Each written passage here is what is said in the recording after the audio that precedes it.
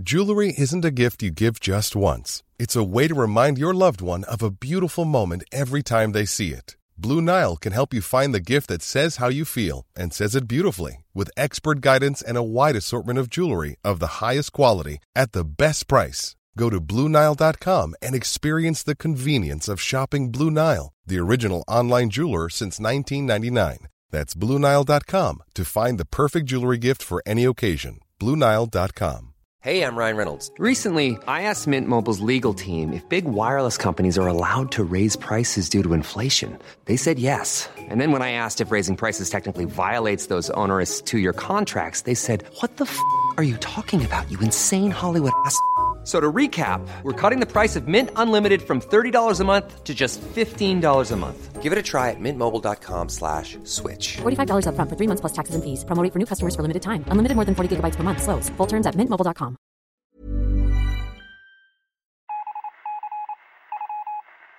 You're listening to Achten Millwall.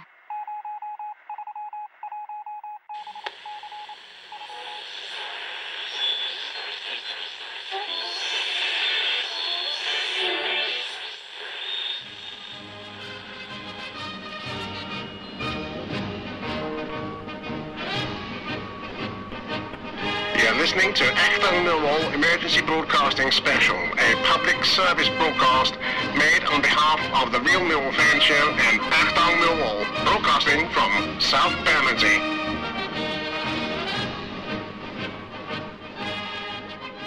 Hello, good morning still, and welcome, dear listeners. Welcome to another edition of Achtung Millwall, a Good Friday edition. Happy Easter to you and yours, wherever you are listening to the show around the world.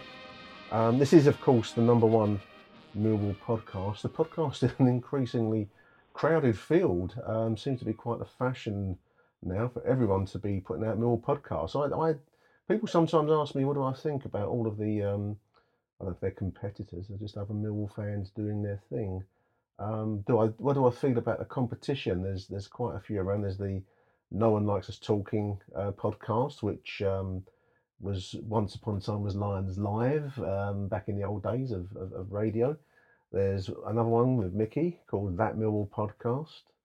I noticed that Dan from Lions TV has now put some of his more recent interviews, some very good interviews, incidentally, with Richard Sadlier and Stephen Reed and I think Paul Ifield too.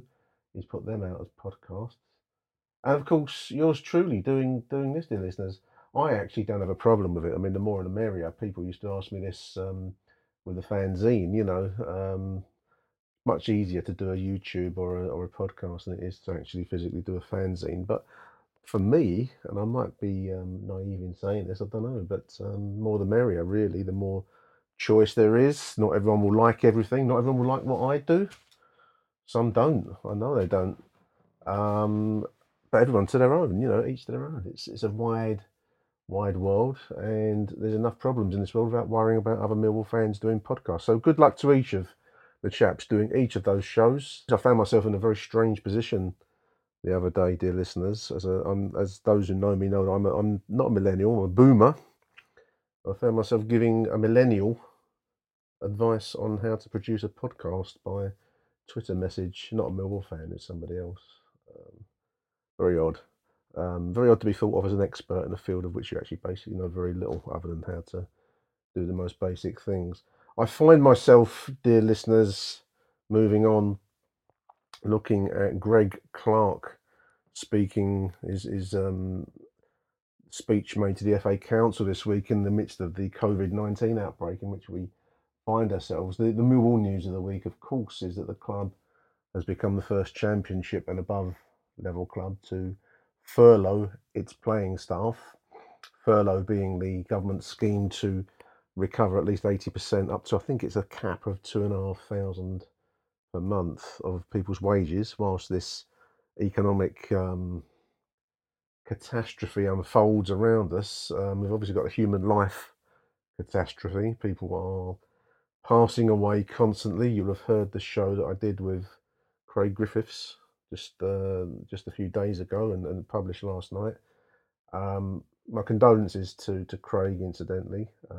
His father passed away shortly after recording our analysis of the 2001-2002 season. So I didn't know Craig's dad, but it's interesting that things become real.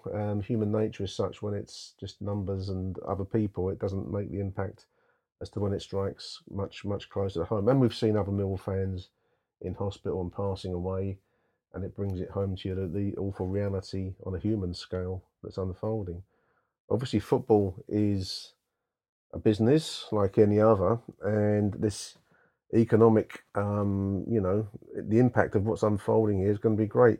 My reason for looking at Greg Clark's speech is Millwall decided to furlough the playing staff, which there's been some reaction against online of people saying this is not the intention of the government scheme. That's intended for what you might call small, medium businesses, people, everyday people, so to speak, earning a living. And I get that. I'm caught, if I'm honest, between the morality, and I'm always a bit wary of that word in any walk of life, the morality of a football club using a government economic package to preserve its playing staff. But then again, Millwall is not a huge business. Millwall is not a massively wealthy business. And the reason I'm reading Greg Clark, FA chairman's speech, is that he speaks of the impact all the way down the leagues, including the Premier League, which has more cash reserves to play with than many, but that's a finite thing. The broadcast money generally for the sport is switched off at the moment because there is no football. Therefore, I don't know what the contractual arrangements are with the Skies and the BTs, but money will become a tighter and tighter thing. And just reading Clark's speech, he refers to the damage being caused to clubs and to leagues. We may lose clubs, we may lose leagues. Everyone should understand that the Premier League clubs, he goes on to say, are not immune from the impact of this. And whilst they are impacted to different degrees, depending on their cost base, the potential overall financial impact is huge. It's interesting. I mean, we've all knocked the FA in the past, and you can still knock them now, really. But like the government itself, this is a very, very tight spot that we find ourselves in as a country. And to me, it's not the time or place to be digging at individuals or decisions made in the past. Nothing can be changed that's happened already. You can only ever change now and going forwards. Clark here says we must have a plan to ensure that English football is not decimated. Should this season be lost and next season be blighted? The EFL have announced, leaked, shall we say, plans to maybe hold the remainder of the season behind closed doors. Sometime around mid-May is being mooted. I imagine that's to get the season completed before the end of the contractual terms that most players will be on, which I think run until those that are up will run until June, the end of June, I believe. So I imagine that's the idea, is to try and get the playing issues, the playoffs and promotion and relegation issues settled on a football pitch behind closed doors, because it's highly unlikely at that stage in mid-May going through to the end of June, 56-day period. They say they want to use it to complete the Football League programme. Highly unlikely that mass gatherings will be permitted. The driver, as always, and as Greg Clark here says, FA chairman, is the human life is the priority, and that's right and proper. I just can't see, to be really honest, the idea of playing behind closed doors. I can't see that as a runner, because how do you guarantee the safety of the 22 men, the two squads? What's that going to be? Nearly 30 players, including management, referees, linesmen, other officials. You're talking about a minimum of, behind closed doors fixture must require a minimum of between 80 and 100 people to actually get it organised and play it. How do you guarantee the safety of those 100 people, let alone any broadcast staff that might be showing it? That could only be done for television purposes. I can't see it. The morality of whether it should even be played at a time where possibly the pandemic is still raging is another question. I struggle with it, if I'm going to be honest. I struggle if I'm going to be honest, with the idea of Millwall Football Club using a government economic rescue scheme to keep itself alive. But then again, I'm in the fortunate position, probably like yourself, dear listeners, of not having the consequences of not taking that decision on my account. If you're running Millwall Football Club and this is a way to certainly soften the impact of wage costs, the prime cost of any football club is wages, and you are not excluded, specifically excluded from the scheme, and the government scheme does not exclude Millwall Football Club, or football, let's get it right, then why wouldn't you take the help and assistance that's on offer? It's a tough one, but certainly that's where the clubs are at now. They're furloughing the staff, which is like an extended unpaid leave, and they can recover costs up to £2,500 per player to to mitigate the cost, the wage bill for the football club. I don't know where this current situation is going to end contractually, legally, many other ways. No one does. It's going to be something that hopefully we're going to get another show with a chap who's contacted me today to maybe explore some of these issues in another show, another day. But there we are. That's not cheered you up on Good Friday, has it, dear listeners? You're listening to Achten Millwall. I want to say thank you, a couple of thank yous to everyone who's contacted the email, achtungmillwall@gmail.com. I am working my way through some of the Millwall memories. We've asked for people to give us their all sorts of memories. It could be anything, from the most minor to the larger things, personal memories, whatever. Really, I'm interested to hear it all. It's very nice in this difficult time that we're all going through to just to look back and remember what it is we do have.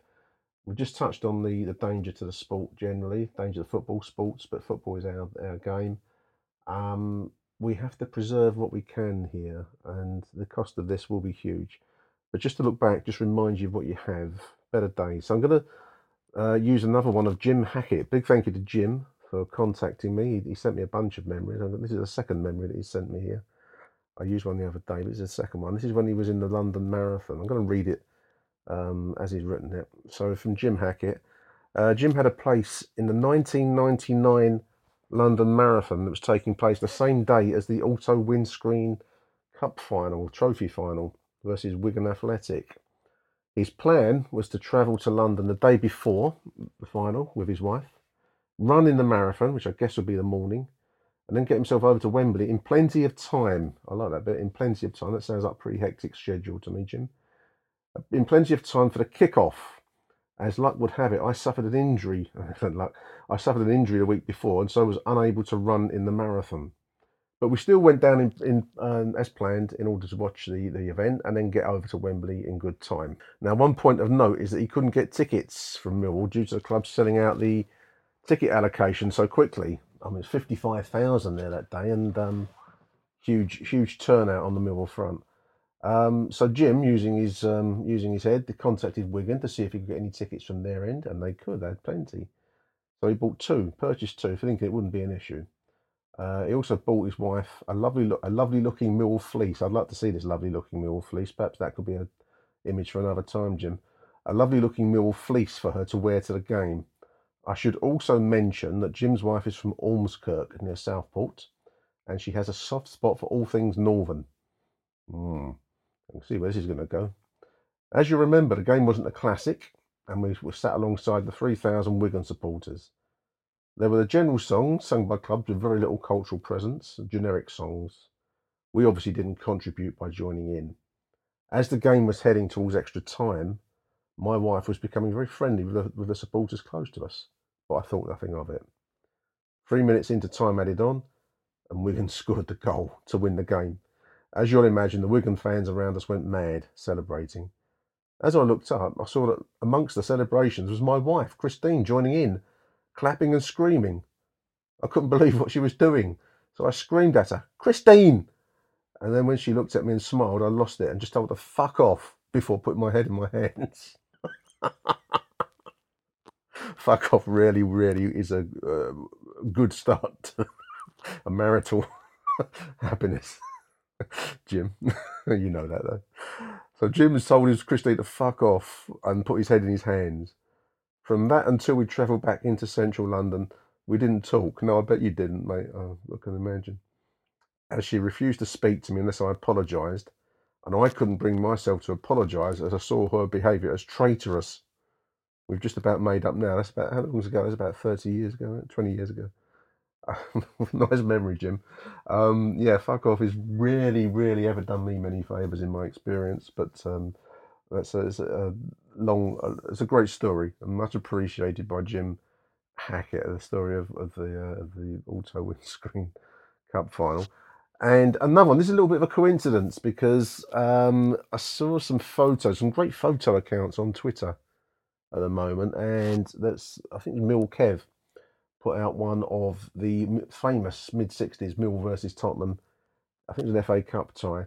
41,000 in the Den. He's got a picture taken from, I think it must be the seats. So looking back across the old terracing, the halfway line where it went dipped down and up to the Ilderson Road, absolutely solidly packed. Can you imagine 41,000 in the Den? I mean, I've been there. The biggest crowd I've been in there would be the Liverpool game. I think it was about 23,000 in the late 80s, and that had 23,000. It was solid. I mean, you didn't have much space to play with. What it would have been like with 41,000 is beyond my imagination. But great images, and coincidentally, John Williams, who's a regular listener to the show, had sent me in his Millwall memory. Now these are often kind of moments and things that seem trivial in retrospect, but I quite like this one. So John starts 1966-67, I think. It was an all-ticket game, Mill versus Spurs. John was just under 12 years old at this point, and he'd gone along to the old Den, to Coldblow Lane, to queue up for a ticket early on a Sunday morning. He was there with his brother and his two cousins. Freezing cold, so I suppose it would have been, January, FA Cup third round game. Freezing cold morning, so I decided to take a hot drink with me, tea. We didn't have a thermos flask. It's not going to stay hot long, is it? Thermos flask, so I improvised, and put my tea in an empty quart beer bottle and wrapped it in a tea towel, and off we went. So he's got a beer bottle filled up with tea, we're wrapped in a tea towel. Now, as we travelled to the ground, the queue for tickets was already halfway down the Old Kent Road, and I remember quite a few hot dog stalls along the way, so people were setting up to serve the crowd. Eventually, we were near the front of the queue, and I decided to have some of the tea. I can't remember how it happened, but I dropped the bottle and smashed it on the pavement. Anyway, we got our tickets, and off home we went. Later on, it was reported that a hot dog stall had been tipped over by some Millwall fans, and apparently the hot dog owner had a Tottenham rosette displayed on the front of his stall. John didn't see this. It was just a report. This is like word on the street. Mill played really well in the cup tie and unlucky not to win the game, and had to settle for a 0-0 draw. Repo was a narrow 1-0 win for Spurs at White Hart Lane. So that was the story of John's tea in a beer bottle wrapped in a tea towel, which he smashed accidentally. Different times, John. There's a nice story. I quite like that one, mate. Thank you very much for that, John. Now, and apologies for the slightly rambling quality to this show, but some days you have to ramble. Some days, don't you? I've done one of my random fixtures, and the year generated is 1980, dear listeners. 1980. That's what's that? 40 years ago now. Gosh. Nearest fixture to today, which is 10th of April, Good Friday. Nearest fixture is on the 12th of April, 1980, versus Rotherham, and a very disappointing game, a 0-0 draw at home to Rotherham, played in front of just 4,990 fans. Mill team for this fixture is John Jackson, John Sitton, John Gregory, Nicky Chatterton, Barry Kitchen, Mel Blythe, there's a name from the past, Tony Towner, Dave Memmett, Chris Guthrie, John Lyons was a name that caught my eye. I'm going to come back to John Lyons in a moment.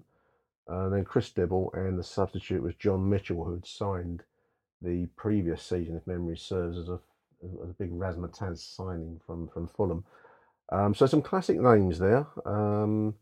Disappointing season. We'd started quite well. In the 79 to 1980 season, we'd started quite well, and actually were topping the table in the first half of the season, then went badly badly off the boil in the second half of the season. And by the time that Mill were drawing at home to Rotherham, we're now sitting in 11th, playing to under 5,000 spectators. I do have a newspaper report, brief newspaper report of that game. So this is from the Sunday People. Actually, they've got a different crowd figure here. So anyways, the headline is Millwall Misery. This is interesting. I'm going to just put this on pause a sec, listeners. Bear with me. If you thought the only way to get a more defined jawline with natural-looking results was through surgery, think again. Juvederm Volux XC is a non-surgical injectable gel filler that improves moderate to severe loss of jawline definition and can help you achieve natural-looking results with little downtime. Even better, this improved definition lasts up to 1 year with optimal treatment. No maintenance required. Improve jawline definition for a smooth, sculpted look with Juvederm Volux XC. For important safety information and to find a licensed specialist, visit Juvederm.com. That's JUVEDERM.com. Not for people with severe allergic reactions, allergies to lidocaine, or the proteins used in Juvederm. Common side effects include injection site redness, swelling, pain, tenderness, firmness, lumps, bumps, bruising, discoloration, or itching. There's a risk of unintentional injection into a blood vessel, which can cause vision abnormalities, blindness, stroke, temporary scabs, or scarring. Talk to a licensed specialist to find out if it's right for you. Hey, I'm Ryan Reynolds. Recently, I asked Mint Mobile's legal team if big wireless companies are allowed to raise prices due to inflation. They said yes. And then when I asked if raising prices technically violates those onerous 2-year contracts, they said, "What the f*** are you talking about, you insane Hollywood ass?" So to recap, we're cutting the price of Mint Unlimited from $30 a month to just $15 a month. Give it a try at mintmobile.com/switch. $45 up front for 3 months plus taxes and fees. Promo rate for new customers for limited time. Unlimited more than 40 gigabytes per month. Slows full terms at mintmobile.com. Hiring for your small business? If you're not looking for professionals on LinkedIn, you're looking in the wrong place. That's like looking for your car keys in a fish tank. LinkedIn helps you hire professionals you can't find anywhere else, even those who aren't actively searching for a new job but might be open to the perfect role. In a given month, over 70% of LinkedIn users don't even visit other leading job sites. So start looking in the right place. With LinkedIn, you can hire professionals like a professional. Post your free job on linkedin.com/people today.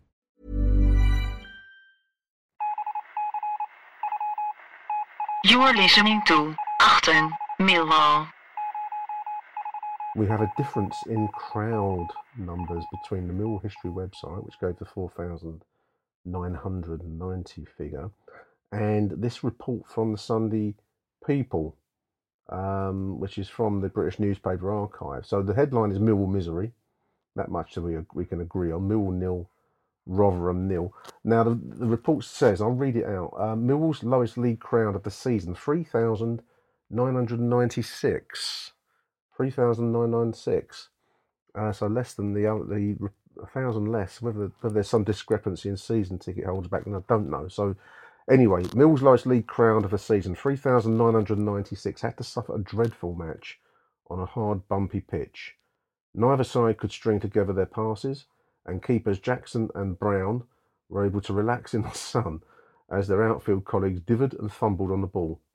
Referee Brian Daniels roused the fans briefly when he failed to award a first-half free kick after Lyons was blatantly prevented from breaking clear. Rotherham put the shackles on Tony Towner, the main danger in the Lions' attack. There were 2 and sometimes 3 men marking Towner. They marked Towner out. He's a very dangerous winger, Tony Towner. We've mentioned him in the Tony Monday show that you'll find in the other lists of shows here.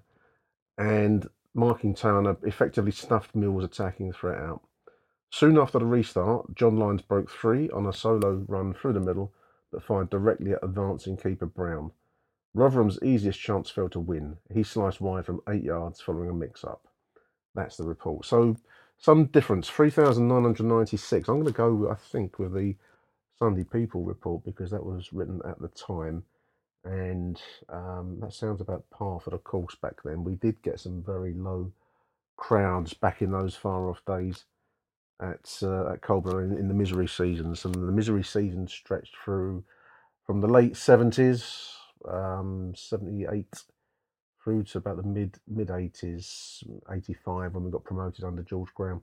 But those, about 7 years, 78 to 85. But those years in those early 80s, late 70s, early 80s, were misery seasons, and they tested the patience and the persistence and tenacity of every Mill fan, myself included. And there was a short period in the very early 80s where I fell away from following. I was getting married at the time, couldn't go as often, and the football wasn't exactly enticing me there. So these were tough times. Obviously, in the end, you come back to the club, but there was a period where these were difficult days. But one name that did leap out at me there was John Lyons, and Tony mentioned John Lyons in the show we did the other day. And this is an interesting season because although the Lions finished in the in 10th position in the end of that season, a really high scoring forward, and I can remember him. I remember him playing for Millwall, and I've got a vague mental image of him and him being a decent striker. He scored 21 goals in this particular season, which is, it's a good return by anyone's reckoning. 51 games played, 79-80, 21 goals. He just played for the Mill for 2 seasons. He signed from Buckley, which is odd because I used to go have a girl from Buckley. I used to go to North Wales, like a suburb of Liverpool, near Chester. Odd place, Buckley. He was born in 1956. He signed from Wrexham, the local club near to Buckley, for £50,000 in 1979, and he was with us just over a year. He sold on to Cambridge United for £100,000 on the 3rd of October 1980. So this was the measure of the days. We were selling 21 goal strikers to Cambridge for £100,000, which is how desperate things had got at that stage. So 51 games played, 79-80, 21 goals. He scored 3 goals from 12 appearances the following season before he was unloaded to Cambridge. Decent striker. I thought it interesting. I hadn't thought about John Lyons in a long time, and sometimes you things stop you in your tracks a little bit. I decided to look him up on Wikipedia, and there's a picture of John Lyons, and remember his face now. I see it. He's wearing a Wrexham shirt in this image here. And what I hadn't realised was that he committed suicide. I didn't know this, and it's the kind of punchline of a very short paragraph about him. Playing for Colchester United, he left us to go to Cambridge, where he played 21 times, scored 6, and he joined Colchester for 25,000, scored on his debut, which was a match of the day game apparently. And then there's just one sentence.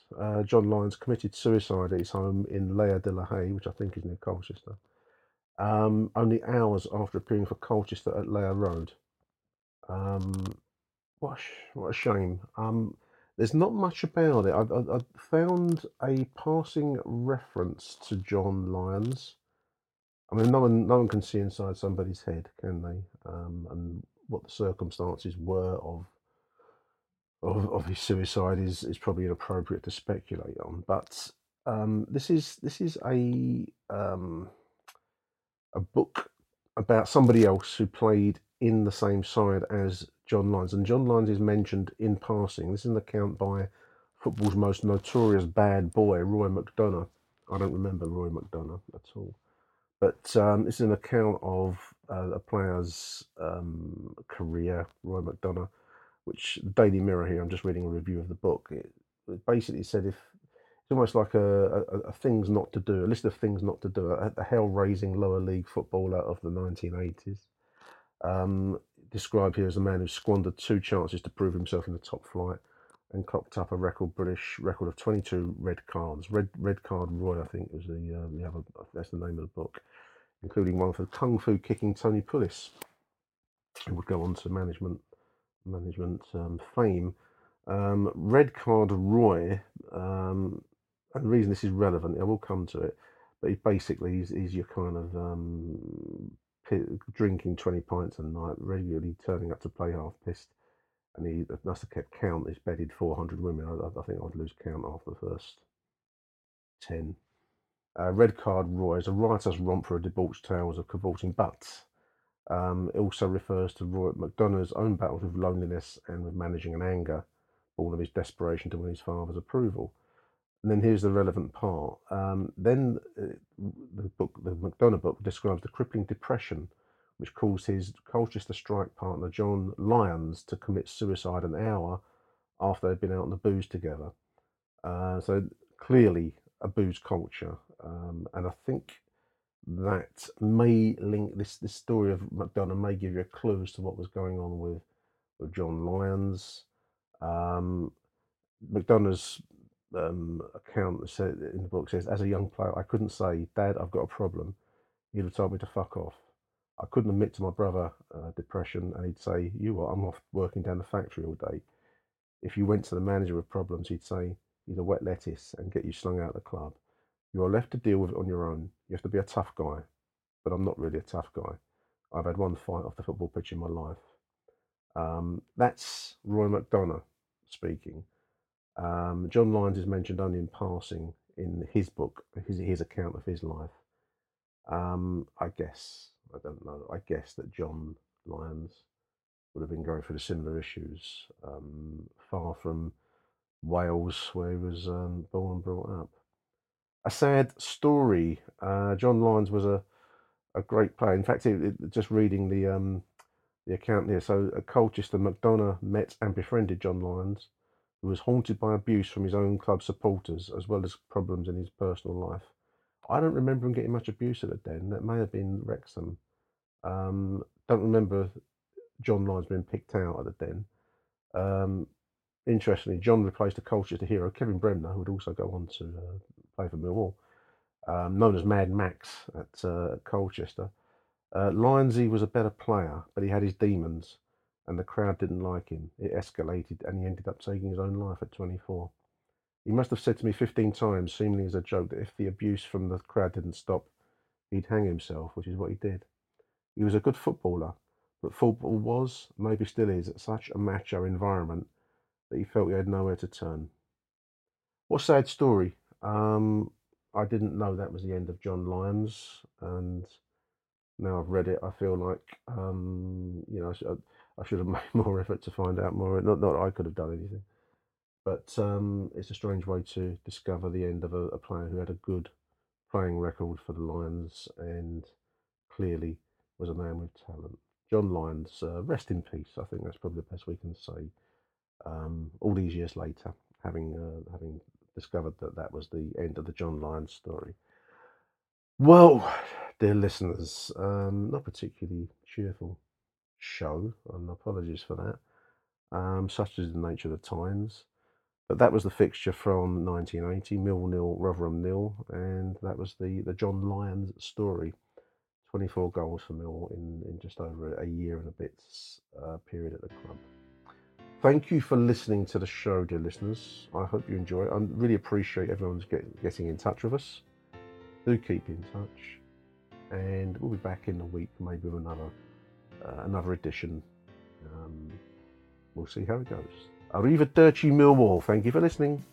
Bye for now.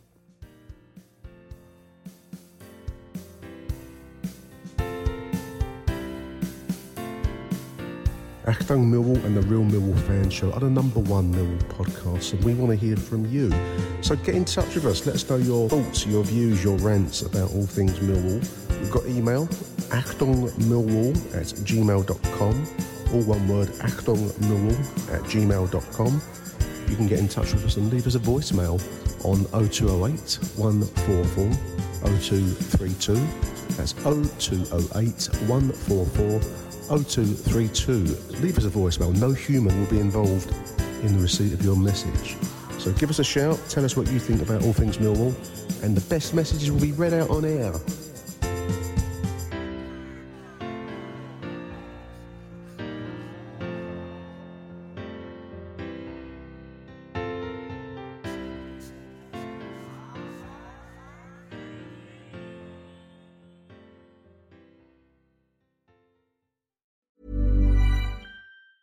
Mom deserves the best, and there's no better place to shop for Mother's Day than Whole Foods Market. They're your destination for unbeatable savings, from premium gifts to show-stopping flowers and irresistible desserts. Start by saving 33% with Prime on all body care and candles. Then get a 15-stem bunch of tulips for just $9.99 each with Prime. Round out Mom's menu with festive rosé, irresistible berry chantilly cake, and more special treats. Come celebrate Mother's Day at Whole Foods Market. Hi, I'm Daniel, founder of Pretty Litter. Did you know cats tend to hide symptoms of sickness and pain? I learned this the hard way after losing my cat, Gingy. So I created Pretty Litter, a health monitoring litter that helps detect early signs of illness by changing colors, saving you money and potentially your cat's life. Pretty Litter is veterinarian developed, and it's the easiest way to keep tabs on your fur baby's health right at home. Go to prettylitter.com and use code ACAST for 20% off your first order and a free cat toy. Terms and conditions apply. See site for details.